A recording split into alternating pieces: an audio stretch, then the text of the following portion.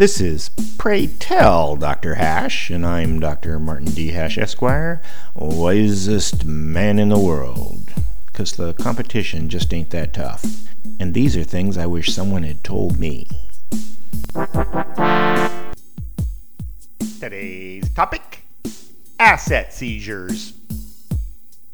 Asset seizure and civil forfeiture allows the state to confiscate anything associated with a crime without a conviction or even charges brought.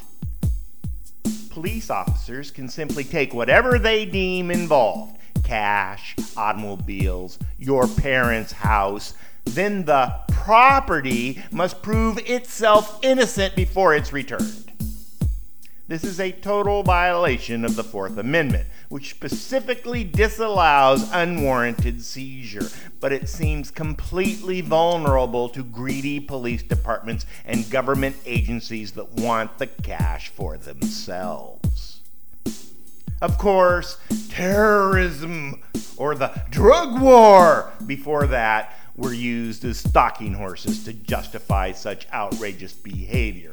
But like all extremities that violate the Constitution, once the camel's nose got under the tent, everyone's right becomes compromised.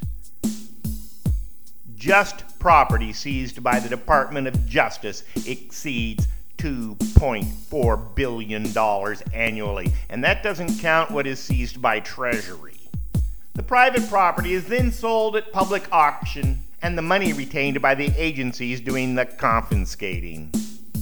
You know you've gone too far towards a police state when Supreme Court Justice Clarence Thomas objects, quote, "This system where police can seize property with limited judicial oversight and retain it for their own use has led to egregious and well-chronicled abuses.